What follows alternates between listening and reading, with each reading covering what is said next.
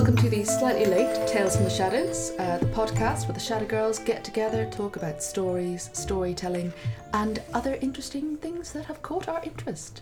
My name is Emily Collins. My name is Georgia Doyley. My name is Deirdre Quinn. We also have the three snoring doggos with us, as usual, and we will be joined later by Orla. And today we're talking about transforming spouses, particularly transforming spouses that appear as animals then turn into humans, and sometimes turn back into animals. It's a theme that shows up a lot in fairy tales, sometimes under the heading of like the beastly bridegroom or animal brides. And we're going to talk about some of the stories. Some of the stories you may have heard before, some might be new to you, but we do hope that you enjoy them. So who would like to go first with their beast bride, beast husband? you can't see this, but it's literally like they're tossing an invisible ball back and forth between them. I just want to hear the Sive and Fionn story again. We'll start with Sive and Fionn. Okay, this is Sive and Fionn takes two. Okay. So thankfully, though, with the extra time, I did get to look up a few other bits and bobs about the story of Sive and Fionn. And this is the first time we are on the podcast telling a story about Fionn McCool. Yes, so I won't lie, I do feel the pressure on those shoulders. Because although I love finding these stories and collecting these stories, I am no way an expert in the stories themselves. But when it comes to stories about Fionn McCool, there's an endless supply in Irish mythology. Fionn McCool was a great hero in Irish stories because he was in charge of a set of warriors called Na Fianna. Now, Na Fianna's purpose was to defend the High King of Ireland, but they also had some other rules.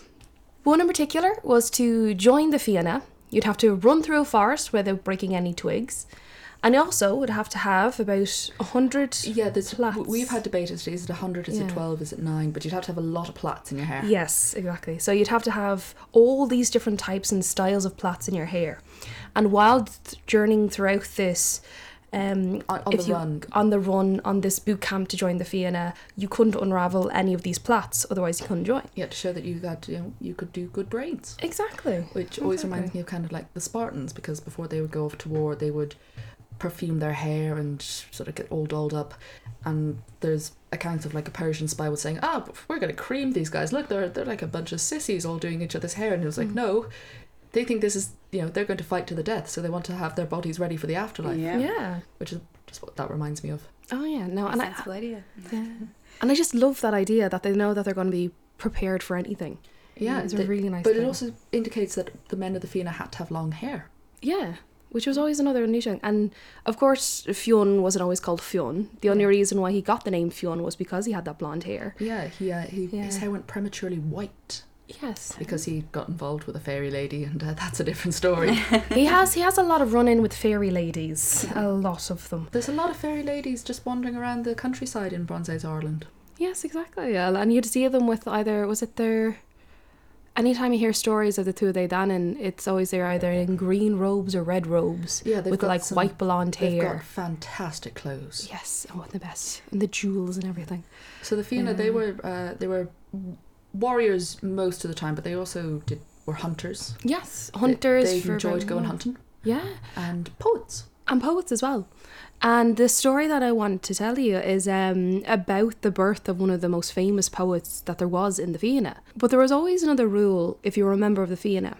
There was a thing called a geis, which we've talked about a little bit before. And a geis was a bond. And so if someone terms and conditions. Exactly, with the terms and conditions that everybody forgets to read fully, but somehow or another they turn it back up when you least expect it. Because a geis was kind of a bond. And a geis of the Fianna was if any woman was in need of help, a Fianna had to stand up and help them when they needed it. Yeah, even if this woman had previously been trying to hack them to pieces, if she asked for their help, they had to give it. Exactly.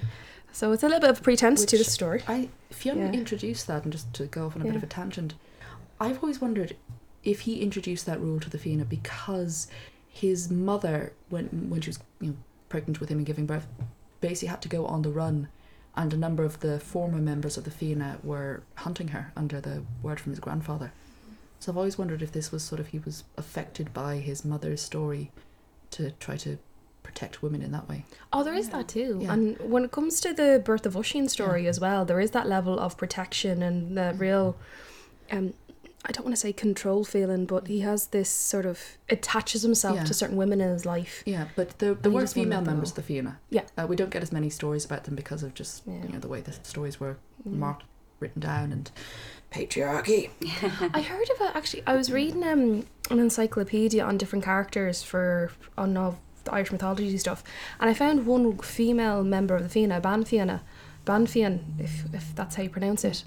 And her story says that she had an incestuous relationship with her father, had 3 sons, and then ran away to join the Fianna. Right. Okay. Yeah. Escape that abusive relationship. Yeah, but I haven't found out much else on her Okay. about that. So yeah, that struck Yeah. me for 6. I Yeah, won't because lie. you do sometimes get them mentioned like in passing as particularly messengers Yes. and trainers. Like a lot of the great warriors were trained by women. Fionn himself was trained by 2 women, a druidess and a warrior, whose names I can't remember.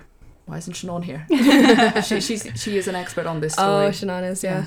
But one of them was his aunt, and I think her name translated. Shannon was telling me there's one translation of her name which is penis stopper, because she refused to marry, and the 2 of them, and it's more than likely they were in a romantic relationship together. Was it Leah Lucra and someone else? Leah Lucra and Mo? begins with a B. We will get Shannon and she will tell Yes, us about this. exactly. Sorry, I've managed to get on a little bit of a tangent. So, back to Animal Brides Yes. and the Fianna hunting. Yes. Now, Scythe might be a new name for many people. Scythe was a name, when translated, had a meaning of good or loveliness about her. So, if you will, think of that girl in the cheesy romance films when she has the glowing light illuminating her. That's what I like to call the Scythe effect. Just think of it that way. But where the story is based is near a mountain called Slievenamon, and that in Irish translates to the Mountain of Women. And an early story, it says that Fionn McCool was meant to have been chased by an awful lot of women around this mountain, so he was quite attached to the attention. Yeah, because they reckoned he needed a wife, and wow, Of they course. were single. Exactly. If you're a man of an age, a hero in Irish mythology, and you don't have someone by your side, they'll have questions about you, which is awful to think. But when it came to the story of how Fionn met Scythe, it all starts when Fionn goes on a hunt with his 2 loyal hounds, Bran and Sceolan. And to tie in further with this whole Magical spouse thing. Bran and Sceolan were actually his family Yeah. transformed into animals. They were either his cousins or his Niece and nephew. Yeah, I think it was his aunt's 2 children, but while she was pregnant and human, was turned into a hound, so they were born When as they pups. were born, they Yeah. were born as puppies, Yeah. and they basically decided, you humans, you get up to all sorts of stuff. We're just staying as dogs. And they were said to be as intelligent as man, more intelligent than some men. Yes. So with this being his family, he would only ever go hunting with Bran and Sceolan. And there's a moment when they go out hunting and Bran and Sceolan find a deer or fawn and they start to play with the fawn, Which is weird. which is really unusual if they're going to be hunting for all of the Fianna and the Fianna's dinner. Yeah. But Yeah. they find one that the hounds seem to be quite playful with. And because, like we said before, they're known to have They're magic dogs. they're magic dogs with a human intelligence. They can see things other dogs can't see. So Fionn's quite intrigued by this. And after the hunt takes place, he brings the deer back to Hill of Allen. And later that night, the men and the women of Fianna sit down to their hunt, what they got that day, their score of the animals, cooking them on the fires. And that was a coal turning in the fire, not a dog snoring. But that night, when Fionn went back to his chambers, he tried to go to sleep, but there was a woman standing in the doorway, laughing. Now, our dear hero Fionn has been quite tired from the day's adventure, but he looks up and he asks, "Woman, why are you laughing at me?" And she said to him, which is, I think, a beautiful quote that I found a while ago, that says, "I am laughing," said the maiden, "because I have finally found my heart's desire, and I was afraid I might be killed by him, though death at his hand would be preferable to a life at the hand of another. And who I am is Scythe, called Bali Darrig, for my father is magician Darg, who does not love you, and therefore would not let me come to you. I have had no lover in the people of the Sidhe, but one wanted me, the fair Durica, or the dark man. and he has pursued me night and day in my form as a doe. Will you give me your protection, for I have looked for you for a long time to ask to do so? And of course, Fionn agreed, and with the rules of the Geas, he had to look after this woman. So any time that she was in the presence inside the chambers and the fortress, she would be of human form. But the moment that she would step out, she would go back to her dawn or deer-like state. Now, from this, they did, of course, have their moment together and became Fionn and wife, or Fionn and lady friend. But as these days go on, they do fall head over heels for each other. But Fionn is needed to go out to battle. But That's what he does. Exactly. It's kind of like, I found the love of my life. See you, love. I have to go somewhere. Of course. Got a monster to slay. Exactly. So, Fionn did ask Sive to stay in the fortress, and I will return to see you off soon. So, she agrees to stay there. But as he goes off to battle, of course, he wins and saves the day for the people of Ireland, for his High King, and defends them the best he can. But when he returns to his fortress, he sees there's a lot of commotion, a lot of running back and forth, and he's searching his chambers, but he can't find his dearly beloved. And there a messenger does tell him that there was a figure that appeared outside the fortress with two shadowy hounds that looked awfully like Bran and Sciolán. And when the deer arose, or shall we say Sive arose, she was so excited, her love had returned from battle, that she ran out of the fortress and turned back to her doe state. And there the deer was taken away by a mist of the dark man. Now, when Fionn heard this story of a dark mist, he was horrified. A dark mist. Only a few he could think of had this power indeed. So he went searching with Bran and Sciolán. Any moment he had free, not battling or looking after others, he went in searching for his beloved throughout all the forests. Now, some say this took 5 years, and others say it took 7 years to go and track down this creature. But he didn't find a creature at the end of this time. He ended up finding a small boy of about 7 years old, been looked after by hounds. And he knew there was something special about this boy, because Bran and Sciolán would be very playful, very friendly with him. Very gentle. Very gentle indeed. And there he saw that the boy's eyes were as dark and deep and watery like a deer's. And he realised this was Sive's, and of course his son too. So there they called him Oisín, which is the Irish way of saying little deer or little fawn. So he brought Oisín back to the fortress, and it did take some time for Oisín to talk once more, since he'd been raised in the wilderness. I like to think of it as a bit of a Tarzan moment, but he does return. But when he returned to the fortress and he learned how to come back and talk to Fionn, of course Oisín could tell him there was a dark man who would appear to his mother, and with a hazel wand would hit her over the head. And it was the hazel wood that was the magic. And when he realised hazel wood in a dark mist, it was Fardarka. But although he could never truly track down Sive again, he did have a memory of Sive in his son Oisín. And, like we said before, Oisín became the best poet that there was in all of the Fianna. Oisín was a loyal side to Fionn McCool throughout all of the cycle of the Fionn and the Fianna, but he also had a son himself called Oscar, his grandson. And there's great adventures of how Fionn, Oisín and Oscar went to take on the rest of the other groups and warriors who tried to come and invade Ireland. Time gets a bit timey-wimey, because you do have Fionn fighting side by side with his son and his grandson. Yes, it's quite strange. Yeah. And Fionn, before he was called Fionn, before his hair went prematurely white, he was called, was it Divna? Dectra? It's something that... Dectra was Cuchulain's mother. No. Demna? Demna, yes, it was Demna. Yeah, which again means, young deer. Because Fionn, he was part of Clan Bashna. Like most of the men of the Fianna, they either came from Clan Morna or Clan Bashna. And Clan Bashna's sort of symbol or spirit animal, it's not really clear what exactly it was, but their big thing was the deer. That was their sign. So the fact that Fionn has, for so many instances, occasions with deer.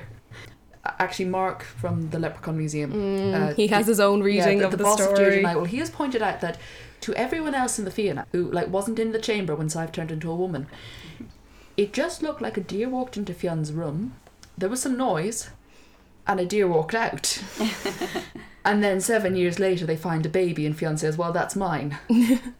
I would love to be able to do a reading of the birth of Oisín, but one of the other Fianna's perspective. Yeah, it's like, oh God, did he No, he couldn't have. Could he? Yeah. No, Oh, I'm not going to ask him if he really did do that. He's the leader. We don't question the leader. Yeah, No. and also, I mean, up in Ulster, they do weird things with horses. Oh, some very weird things with horses. Yeah, so bestiality. Yeah, that is a an animal spouse story, and I was looking at Bruno Bethlehem, who I sometimes agree with, sometimes don't. In his book, The Use of Enchantment, which is sort of a Freudian analysis on how fairy tales affect the development of children. But he did have at one point the definition for one of these animal spouse stories, where if I can find it. Yes.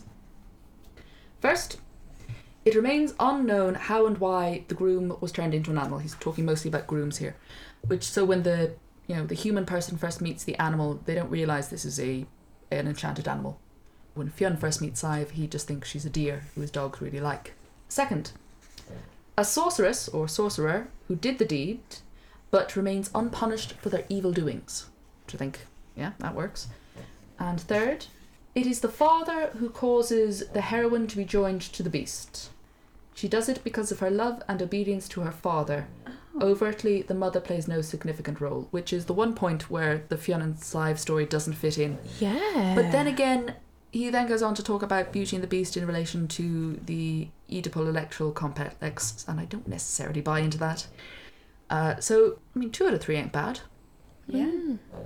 Well, I was watching a video, was it last night or the night before? And they were talking about saying there's the hero's journey where something happens, they go on a great journey. There's a challenge that must to be found. Yeah, there's and then 12 steps of the hero's journey, and it's Campbell. Oh, Campbell. Joseph Campbell. Yeah, Joseph that Campbell, one. the hero's journey. But there was something about it saying how Irish mythology doesn't really quite follow the formula. Yeah, we've got bits of it, and you can sort of stretch it to make it fit vaguely, but we do also tend to go off on our own tangents. Oh, don't know. Which I think is, if you've ever listened to us, we do go on tangents. It's a very natural thing for us Irish, a very natural thing. I also think, like, now obviously you guys are a lot more proficient in this than I am, but when it comes to Irish mythology, from what I've read, is that like women are just more interesting figures in Irish mythology compared to a lot of the other Western ones. There are a lot of, I mean, a lot of them have been sort of written out, or you sort of get the feeling that, like, Scahog, who was the trainer of Cuchulainn, you get the feeling like she has her own stories, but for whatever reason they haven't been written down or they haven't been found yet. Yeah, just so incredibly hard to find. Yeah, it's weird with Celtic, like, and I'm saying Celtic in quotes because there's a whole debate about whether is Ireland even Celtic? Were the Celts even here? Did they just trade with us, or did they settle here? But that's a different point. What we call sort of Celtic Irish society and that thing, we know about a lot of it from what other people wrote down.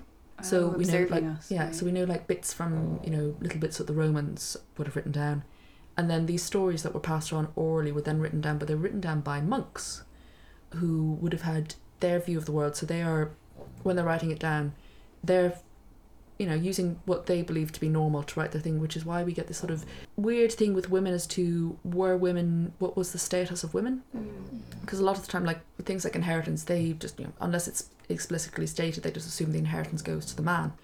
But the way inheritance seemed to work mostly at the time was, I killed you, so I take your stuff, that's me inheriting it. I found that with, like, family members as well. Yeah, like, you hear of a lot of stories members. of, like, foster brothers. Oh yeah, and huge thing with fostering, which was a way of getting alliances, and it was also a way of education. But we do get a few women, like Queen Maeve, who's shown as a woman with power and authority and land rights in her own, but it's not clear, like, was she the norm or the exception?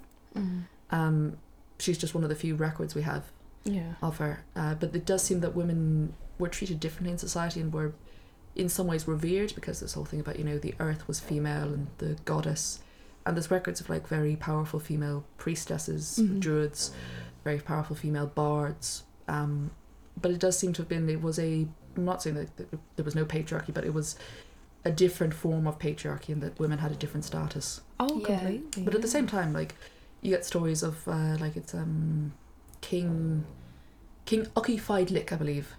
Wow. Yeah, who's I could have this wrong. Who's the father of Queen Maeve, and when Queen Maeve divorces King Conor MacNessa, because a woman could choose to divorce her husband, and there's actually a whole list of reasons women can divorce their husbands, which I found in a book of bardic lore. He goes, we had our whole alliance on you marrying one of my daughters. I've got another daughter here, just, interchangeable. It's fine, just take her. So you sort of get this weird thing of Queen Maeve in that story being very assertive of, female rights, female power, female autonomy, but then her sister's just sort of shoved off into the marriage. Well, there was this whole thing about, again, I'm on a tangent, about reasons women could divorce their husbands, reasons you could separate for, like, you could have like a trial separation and then get back.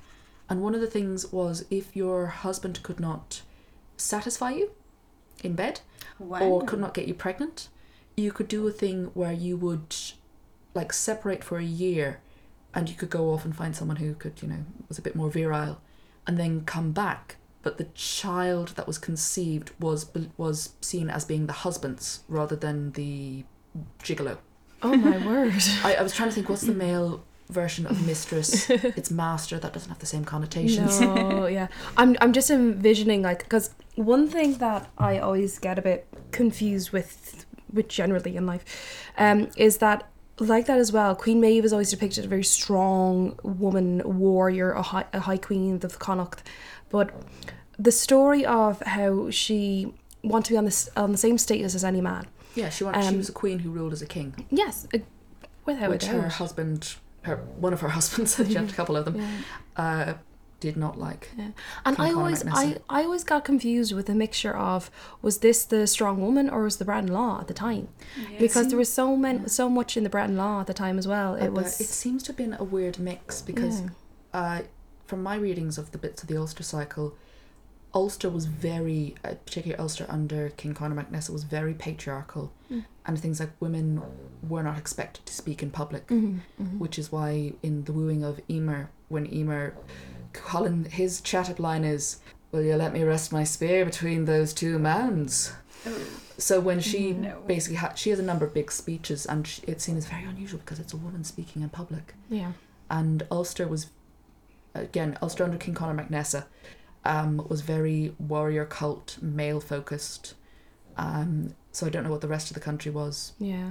But Maeve didn't jar with that whole thing at all. Oh no, she like you could almost, like, when you tell a story about her or you find things about her, you just feel the presence of her in the story. Yeah, and Maeve is not a nice person.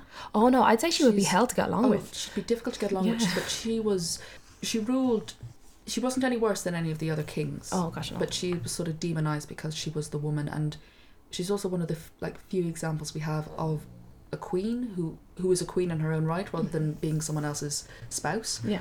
Actually, a lot of the stories we have about women, we don't have many examples of women in their own right. We have the stories of the women are kept on because they're someone's love interest or someone's mother. Yeah. Which again is I think an issue of how they were recorded and what stories were recorded. And I'm hoping one day they'll find in some old nunnery just a chest of manuscripts which are all the adventures of the women. That would be wonderful. It would be. Oh, amazing. Like there's that's what happened with Etain and Madeir. Yeah. They found in like an old monastery, they found this written record of it, and the story had nearly been lost. They're like only fragments, but they found a complete record of it. When did they find it? It was relatively recently in the scale of things. I think it was like the 19th century. Wow. God. I could be wrong. This is something I remember someone telling me over a pint, so. Oh, it's okay. I trust your judgment, my darling. I trust your judgment. Yeah, so that's the animal bride, the deer bride of the Fianna. Yeah. And we're now going to move over to a more well-known fairy tale. A smaller animal. I think this one fits a little bit better. Yeah, with your this one fits a bit better Adeline with Bruno Bethlehem. Bethlehem's, because it was one of the stories Bruno Bethlehem was talking about. Yeah. So I suppose I shouldn't say originally. The Grimm brothers did write this story down, and obviously it's a story that would have been in an oral tradition before that. The first recording of them writing it, it's actually called The Frog King. So it's interesting that we know of it more as The Frog Prince from an English translation that happened in the 1820s, I think. But yeah, I tell you this story. So we have just been joined by an Orla. Hi! And yes, Georgia, you're going to tell us the story of the Frog Prince. Yes, which was originally the Frog King, or as it was recorded by the Grimm brothers. It was in a later translation in the 1820s that it became the Frog Prince. But yeah, so the story, obviously, it starts with a king who had 3 beautiful daughters. As kings do. As kings do. But of course, the youngest was the most beautiful. In fact, she was so beautiful that the sun itself, which has seen so much, was astonished whenever it shone on her face. Anyway, so now the king's castle was very close to this dark forest. Ooh, ominous. Yeah, and there was an old lime tree, and under that was a well. And one day, this youngest princess was out playing with her favourite toy, a golden ball. She was tossing it up in the air, catching it, and she kept going higher and higher until she reached the point where she threw it so high that when it caught in her hand again, it bounced straight back out again and fell into the well. Plop. Yep. And so obviously she was very upset by this, and she she began to cry, and she cried louder and louder and could not be comforted. But then she heard this voice that said, "What ails thee, king's daughter? Thou weepest so that even a stone would show pity." She looks round and she sees a little frog coming out of the water, looking at her. Now she's a bit freaked out by this. She just sort of says, "Old water splasher, is it thou? I'm weeping for my golden ball, which has fallen into the well." "Be quiet and do not weep," answered the frog. "I can help thee, but what wilt thou give me if I bring thy plaything up again?" And she said, "Whatever thou wilt have, dear frog.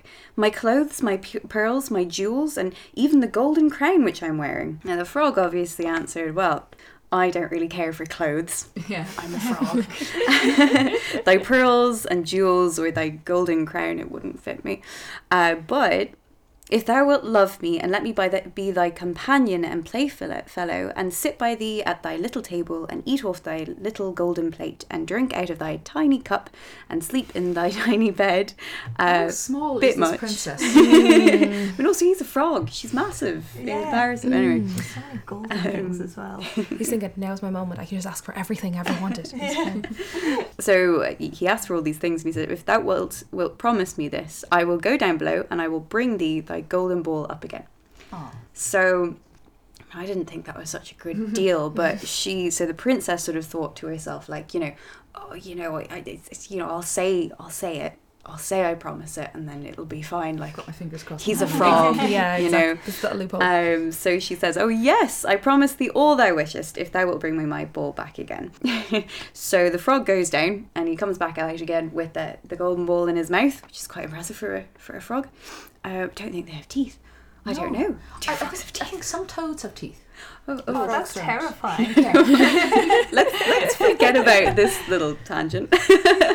And so he brings the ball back up to the king's daughter, and she was delighted. She picks it up again, and she ran away with it without another word to the frog. And he says, wait, take me with thee. I can't run as thou canst." But it didn't really I've got matter small because, she wasn't listening. She ran home and soon forgot the poor frog, who was forced to go back into his well again. Oh. Poor froggy. Now, the next day, he comes back. Spoiler.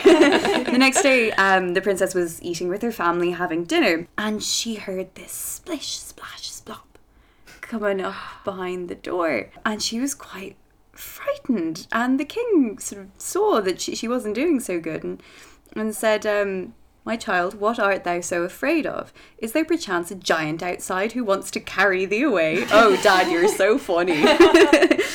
"Ah, no," replied she. "It is no giant, but a disgusting frog. You could tell it was him coming back again. What does a frog want with thee?" "Ah, dear father, yesterday as I was in the forest sitting by the well playing, my golden ball fell into the water, and because I cried so, the frog brought it out again for me. And because he so insisted, I promised him he should be my companion, but I never thought he would be able to come out of his water. And now he's outside there, and he wants to come in to me." And as they were talking, the frog outside starts crying out to the princess. He says, "Princess, youngest princess, open the door for me. Dost thou not know what thou saidst to me yesterday by the cool waters of the fountain? Princess, youngest princess, open the door for me." At this point, the king turns to his daughter and says, essentially, you promised him something. You can't go back on that. That's not what good princesses do. Go and let him in. And so she, as an obedient daughter, went and opened the door, let the frog in, and he says, "Lift me up beside thee." So she brings him up to her plate, lets him eat off her little golden plate, And then he sort of keeps eating her food, and she sort of gives into it because her father is watching, and she tries eating as well, but she's sort of choking on her food because it's a bit weird. And so when they finish eating, he sort of says, well, you must carry me back to your room now. And so she brings him back, and she's there, and it says, she began to cry because she was so afraid of the cold frog, which she did not like to touch, and which was now to sleep in her pretty clean little bed. And she objected, but the king grew angry and said, look, he helped you and you made a promise. Get on with it.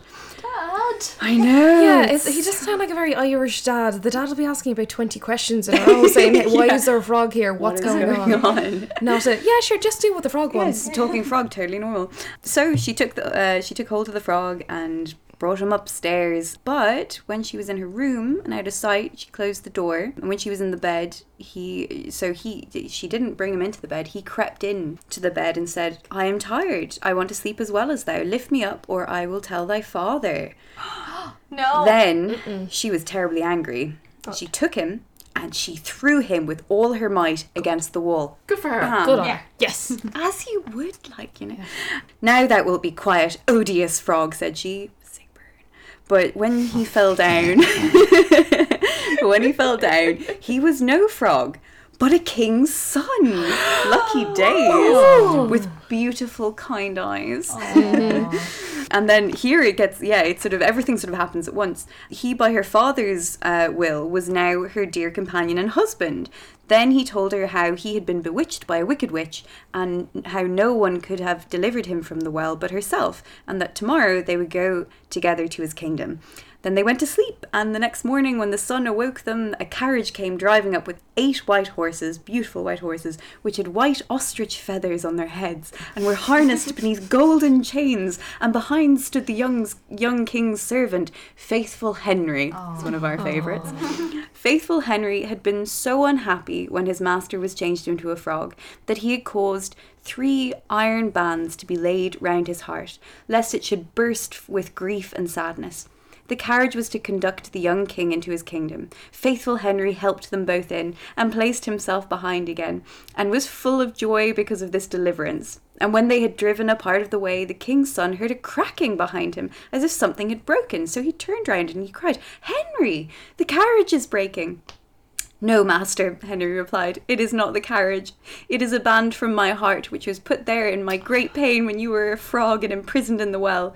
Again and once again, while they were on their way, something cracked, and each time the king's son thought the carriage was breaking, but it was only the bands which were springing from the heart of Faithful Henry, because his master was set free and was happy. So you know what the real love story there is. Yeah. I'm definitely thinking the Prince and Henry should end up together. Oh, yes. yeah. That is beautiful. No one cared about that princess in the end. Yeah. Just like, oh, he's a frog now. Is he grand? Go on off with him. Well, you did promise. You know? But yeah, it's interesting that so that's the sort of more pure original German version by the Grimm brothers, but when it was translated into English in the 1820s by Edgar Taylor, we lose the Henry story. That's just sort of gone. And also the princess is much more passive, so she lets the frog sleep in her bed for 3 days, I think it is. There's no violent throwing against the wall, because that wasn't proper English, sort of what Victorian sort of thing to do. He apparently softened the story a bit because he thought the German version was far too violent. Was he the one who added to the idea of kissing frogs?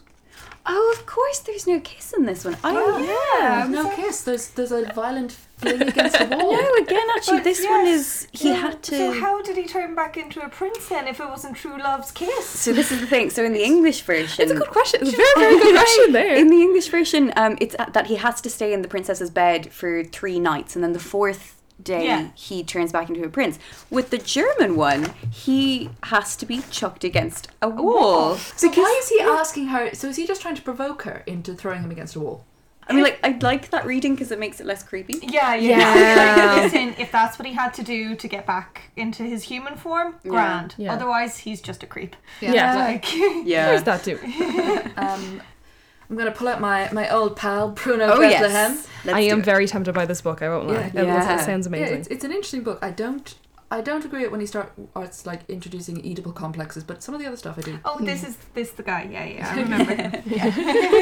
He has a small section on animal grooms, and he says a lot of stories are about animal brides as well. And the sort of two subsections of Animal Brides. One where it's all grand and lovely and you can just, you know, sub them into the same category. The other one, not so much, more kidnappy. But he has it all about sex and love. That's what it's all about. Yeah. And that it's about, you know, the child, when they first hear about, you know, sex and the idea, it's very taboo. And when they first start experiencing the sexuality, it's taboo and it's scary. And so that's what the beastly groom or the beastly spouse is this fear of sex and intimacy. But then as they grow and develop, they see that it's not, and it's the learning to, as they themselves change, it's them changing turns into, transforms them. And he has this lovely line, if I can find it. Yeah, I'm going to edit out me flipping through pages. I was going to say, like, when I first heard what the theme was, I really wanted to tell the story of Shrek. Oh, yeah. Which is the ultimate. Could you just do that? Yeah, could you just do Shrek? Modern fairy tale. We could do live reactions of watching Shrek. It's from a long paragraph. So he's talking about how, you know, a lot of fairy tales end with, you know, and they saw each other and they fell in love and that's the end. But not even being loved by a prince guarantees happiness. To find fulfillment through and in love requires one more transition. Merely being oneself is not enough, even if selfhood is won through a struggle, such as the difficulties of Snow White or Cinderella.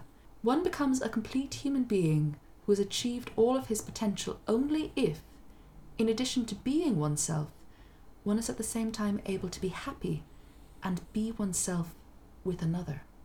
Like Shrek.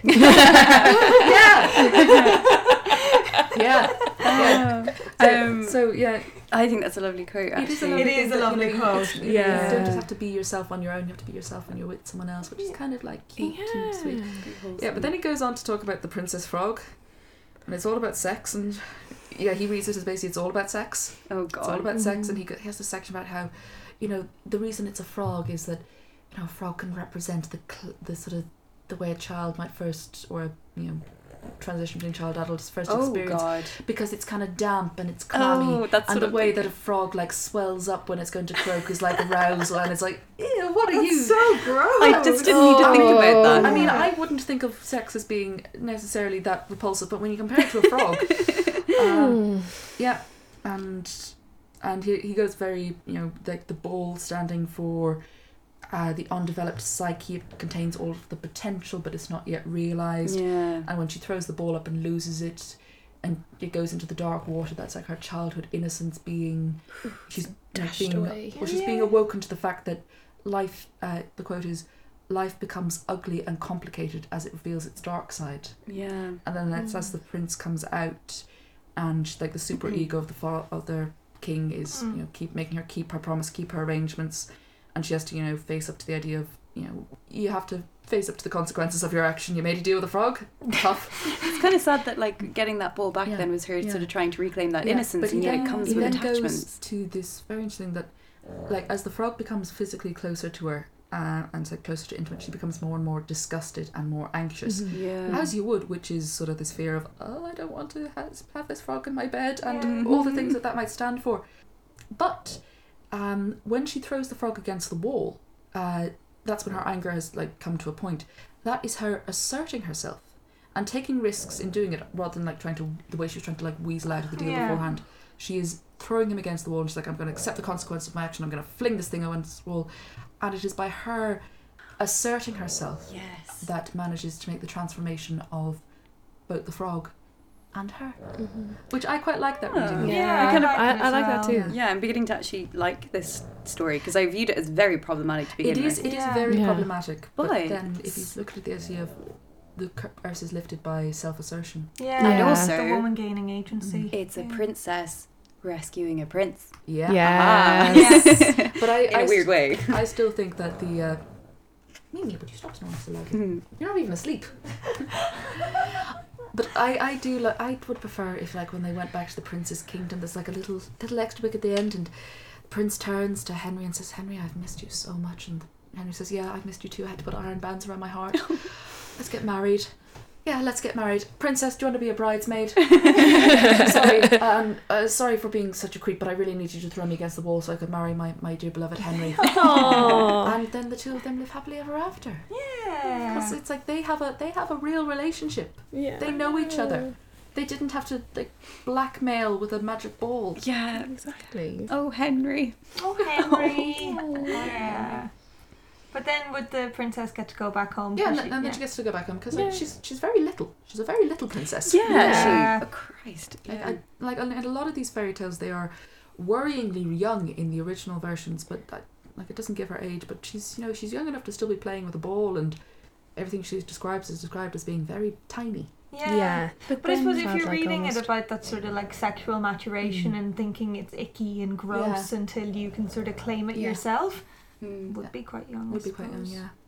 Definitely too young to marry a prince. Far too young to marry a frog. But then, like, now I say back then as if fairy tales happened in a sort of real time, but I suppose when these stories would have been emerging, was it more normal for girls to, like, once you got your period, you were it sort kind of depended on your class and your Yeah. country. But yeah, you would have been seen as being an adult much younger and getting off and getting married. So like wouldn't have been unusual to get married like 15, 16. But, but at the same time, it's kind of like, you're still a child. Yeah. doesn't make it right. I still consider myself a child, and I'm in my late 20s. We're not children? What? So, do you have a story? So, I haven't chosen Shrek. I'm sorry, guys. God damn it. Okay. Well, I'm going home. Don't at me, basically. I've chosen Swan Lake, which is one of my most favouriteest ballets ever by Tchaikovsky. And I think you might be able to play some of Swan Lake because he's long dead. Yeah, if we get the recording. You know, it's not copyrighted. Beautiful. So let me set the stage.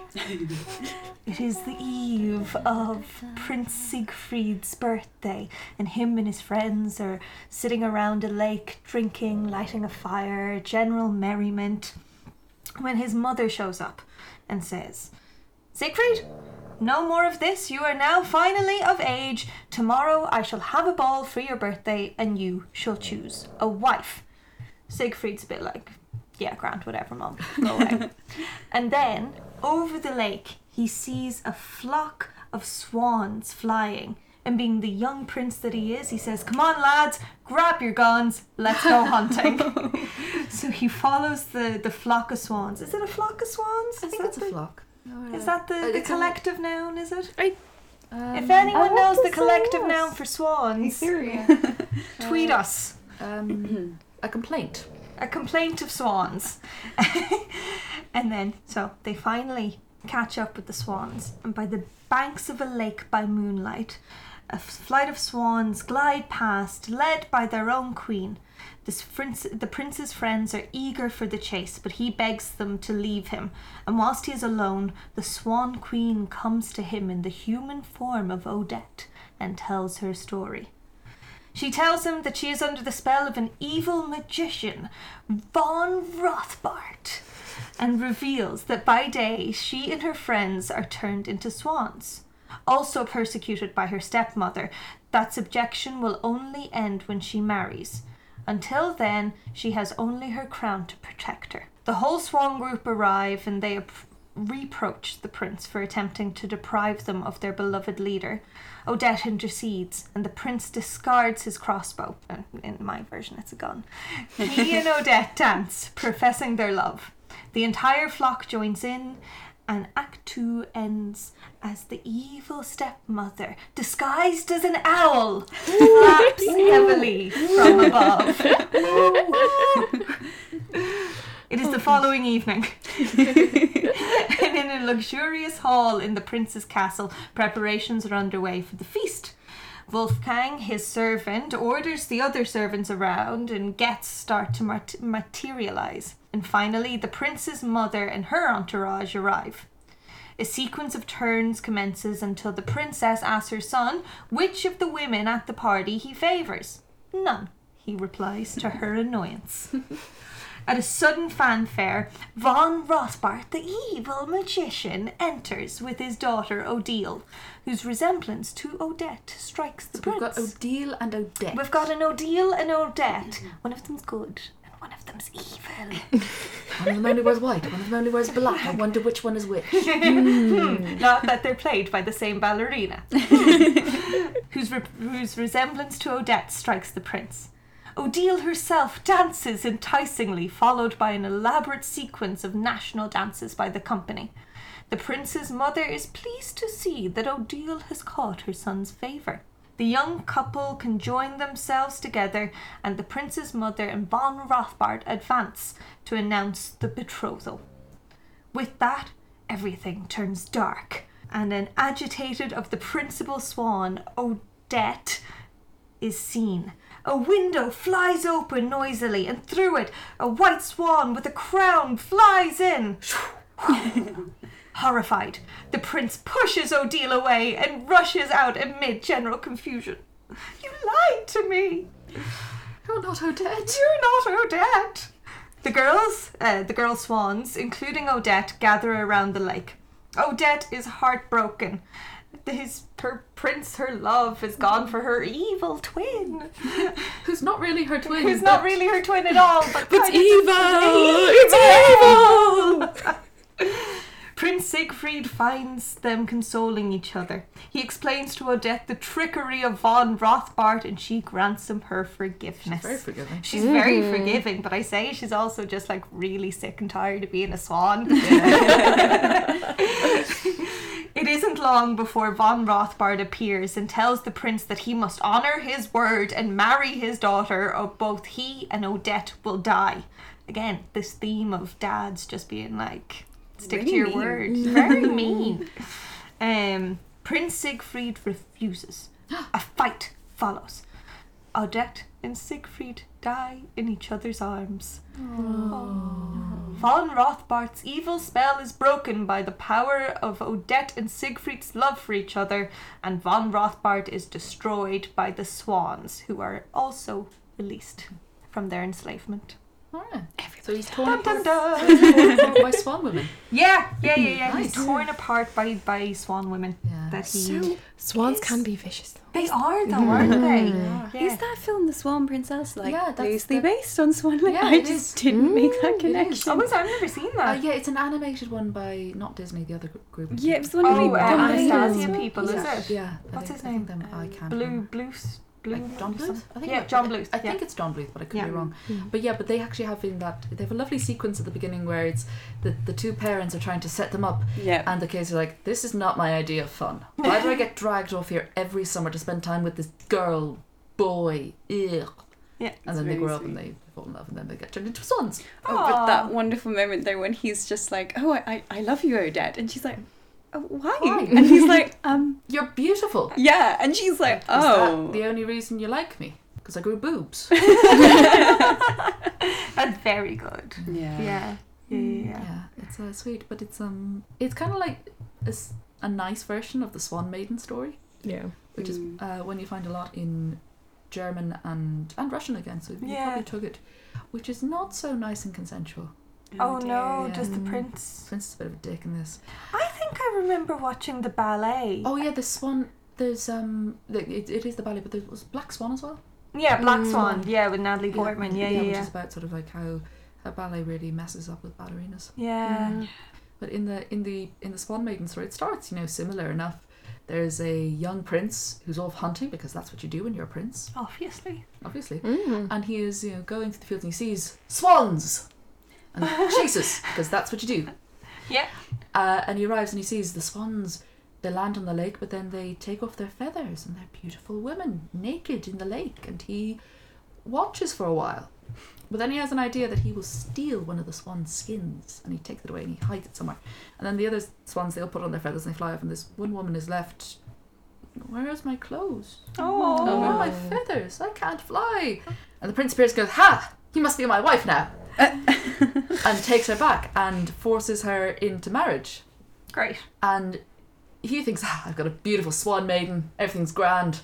And she is desperately unhappy and she's searching the castle top to bottom looking for her feathers. It's like the Selkies. I was just gonna say Yeah. it's like the Selkies. It's basically Selkies but with swans. Yeah. And in the version I came across first, one night, like they're lying in bed and she's about to start to cry herself to sleep. He's snoring away, totally oblivious, and she hears a rapping on the door, on the window, and it's her swan sisters, and they're flapping there, which is very difficult to hover as a swan. They're saying, your feathers are in the mattress. Take the knife. Get your feathers." Oh. And she picks up the knife and she's about to rip open the mattress to find her feathers, but then she looks at the prince and thinks, he's going to stop me. And she has the knife already in her hand. And so she does what she needs to do. And when she flies away, 7 white swans fly from the castle. And one who's as red as blood. Oh, Yeah. Good woman. Good Good woman. swan. Yeah, so good it's- swan yes, woman. it's very Squire sim- liked that one. Yeah, you like Yeah. that, didn't you, Squire? Yeah, so it's very similar to like the Selkie Yeah. stories, like the stealing Yeah. the skins, and she does not want to be human. Yeah, no, Whereas- evidently Yeah, not. whereas Like. in all the other ones, she's a human who's been transformed, whereas this, she's a magical swan who does not like this prince coming along and, Grabbing her. yeah, Yeah. kidnap. Well, it is technically. Yeah. Yeah. I seem to remember because I've seen the ballet a few times. Wow. Yeah, Um, they can change the ending. Yeah, they can sometimes they decide change- for the happy ending, sometimes the sad ending. But it's also they change how willing the Odette is as Oh. well, because it's like sometimes she doesn't really present herself to the prince at all, and he's just like kind of like spying Yeah. on them in a lake, being like, "Oh, I must have her," and blah blah Yeah. blah. Magic Swan Lady. Yeah. So it's very interesting. Very interesting. It's a beautiful ballet if you ever It get to is. see it. Gorgeous music. Go. Yeah. Yeah. Squire is looking. Oh, He's just being a I'm sweetie. I'm getting cleaned. is that your transforming companion? Is it? Squire? Yeah. Spouse? No. Are you No. What? What? No. Squire, are you secretly Well, now a I have to prince? kill you all. Are you secretly a prince? Oh, he's my Look at prince. his face. No. I like that Prince Squire. suppose I am. I'm a squire. Or a squire. Yeah. So, should we leave it there, or will we do one story with a happy ending? I don't mind. Are there any stories? Well, I've got one that has an almost happy ending. Go on. It's got some mystery in the middle. Yeah. It's Hans my hedgehog. Aww. Yeah. Hello, Squire. The Squire's hopped up to say hello. Are you going to tell the story with me? Well, I first came across the story from the Jim Henson The Storyteller, which is a 8-part TV series made by the Jim Henson Company. So it's got puppets and storytelling, all good things. Yeah. But I first came across this story in this form. But there was a king one day out hunting, as kings do. And the king wandered deep into the forest and became completely lost. And the faintest idea which way he was going to get back. But then he walked past a waterfall and he could hear music. And he thought, well, I'll ask whoever's there for directions. And I'm the king, so of course they will give them to me. And he walks behind the waterfall and he finds this glorious hall. And there is a table laid out with a feast, and he sits down, he starts to eat and drink and enjoy himself. And then from the back of the hall comes a giant hedgehog, riding a giant cockerel, playing the flute. Oh yeah. And the giant hedgehog jumps from its giant cockerel mount and says, "You, what are you doing here in my hall, eating my food, drinking my wine, blah." Because hedgehogs apparently talk like that. And the king's like, "Oh, I'm terribly sorry, I was lost," and so on, and but thank you for your hospitality. And the hedgehog goes, "I did not give you my hospitality, you took my hospitality. This will not stand. All right, you're lost and you're the king, so I will give you this magic charm, this feather or something that will guide you through. But you must promise me the first thing that greets you on your return, I can have. I will come in after a year and a day have passed to claim my prize." And the king goes, "Ah, yeah, sure, grand." Goes off and he is magically led home. And when he's, close to home, he thinks, yeah, that whole thing about giving, I know, I'll call for the hounds to come out and see me, and then I can just give him one of the dogs. He'll love a dog. They're lovely. Hedgehogs and dogs get on famously. So he takes his horn and he blows to the horn, and of course his hounds, hearing the horn, they come running to greet their master. But his daughter has been quite worried about the fact that her dad's gone missing, and he's getting on in years. So she runs out and she runs ahead of all of the dogs. Whew, And that's impressive. I know, she's fast. And the first thing to greet him on his return is his daughter, and he's like, oh, this isn't going to go well. And he comes inside, and his daughter's thrilled to see him, but he's sad and he's weeping, and he says, "Daughter, after a year and a day have passed, your husband is going to come and claim you. And he's a hedgehog." And the daughter is none too pleased with this. And she's like, you're joking. I'm not marrying a hedgehog. But a year and a day passed, and they hear a flute at the gate, and there is the giant hedgehog on the giant cockerel, and he's come to claim his wife, and he seems to magically know that it was the daughter that greeted the husband for her first. And well, the king's like, look, I'm sorry, daughter, I made it my promise. Again with these dads. Like, I know. And the daughter's like, well, father, I suppose I have to do this. And so she marries the hedgehog, and she's thinking, this is not good. How does this even work with a hedgehog? And she's lying in the wedding bed thinking, very, very worried. He's prickly and like, splinters. But the hedgehog comes in and he doesn't get into the bed. He lies down next to the fire, and he says, go to sleep. And she does, but she wakes up in the middle of the night because, well, she hasn't been that easy sleeping, and she looks over to where the hedgehog should be lying, but lying there instead is a beautiful man. And he's lying next to a hedgehog skin. And the princess sort of tiptoes up, and he's lying on the floor and it's cold, and she lies down next to him, puts her arm around him and sort of cuddles him a bit. And then when the sun is rising, he turns around and says, in a sort of half asleep way, 3 nights. Keep secret 3 nights and I'll be human forever. And she thinks, great. And the next morning her mother's like, well, how was last night? She's like, fine, everything's grand.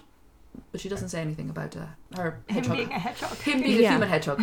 And second night, same things happens, only this time she persuades him not to sleep on the floor, but to sleep in the bed. And well, the next day when she comes down to breakfast, her mother knows, okay, something's going on, and she keeps pestering her because he's a hedgehog. No, come on, seriously, he's a hedgehog. He can't be. And the daughter eventually says, well, he's not always a hedgehog. See, he can take off his magic skin and then he becomes human. And he says he's shut up for 3 days. Stupid girl. And the mother says, well, I'm not sure about this 3-day thing. Look, tonight when he goes to sleep, take his skin and burn it. No, And that's abuse. I know. And well, that night after the hedgehog has fallen asleep and his skin's on the floor, she gets up and she picks up the skin and she throws it into the fire, thinking he can never turn into a hedgehog again. And suddenly he starts to scream and writhe around as if he's being burnt alive. And you stupid woman, why could you not just wait? And he runs away. And the princess is left there, and she weeps and she weeps and she cries until her hair turns white. And then she decides she's going to go and find her husband. And so she goes to a blacksmith and he gets her to make her a pair of iron shoes. And she begins to walk looking for her husband. And she walks through the forest, and she walks up the mountain, and she walks through the desert, and she walks until she wears out those iron shoes. And when she's worn out the shoes, she comes to a waterfall and she can hear music, and it's a song she recognises. And so she creeps in behind the waterfall and she watches, and then from the back of the hall rides the giant hedgehog on the giant cockerel, because he managed to get his skin back somehow. And he sits down and he pours a glass of wine for himself, and he pours a glass of wine for the cockerel. And he says, here's a toast to the woman I love who couldn't wait 3 days. And then his bride comes out and says, well, I'm here now. And she goes and says, I love you and I will always love you and I'm sorry, but please let me make amends. And she throws her arms around him and he starts to, he's prickly, but she won't let go. And even though his spines are pricking her arms and making them bleed, she holds tight and she feels the spines melt away, but then he's becoming a wolf. But she still holds tight to him, and he goes from a wolf to a bear to a tiger to an eagle to an eel, and at last to a man.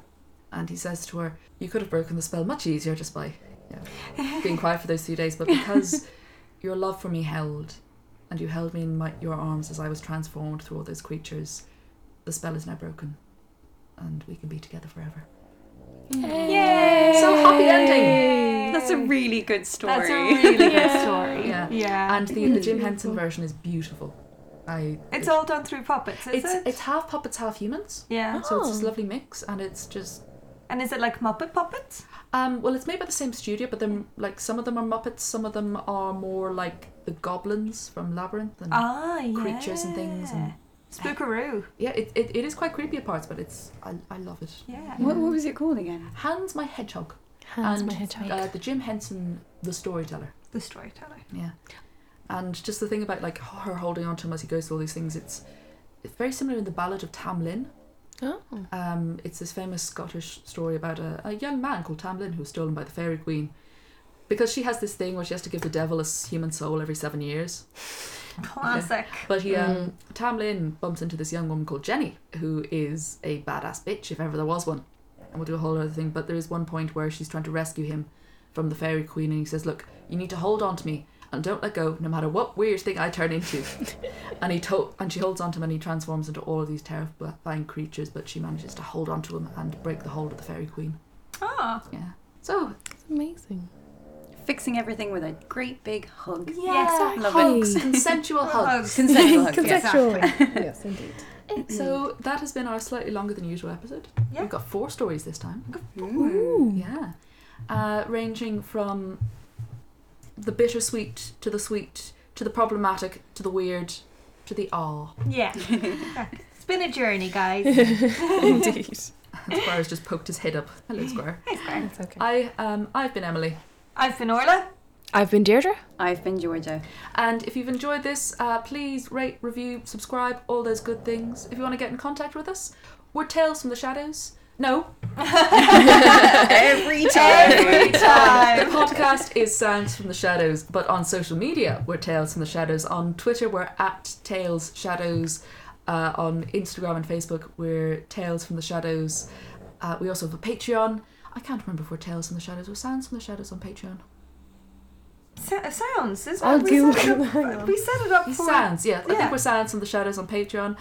You can subscribe. We've got a few patrons. Thank you, guys. Thank you. Thank And you. we hope you enjoyed the stories. See you next time. Bye. Bye. Bye.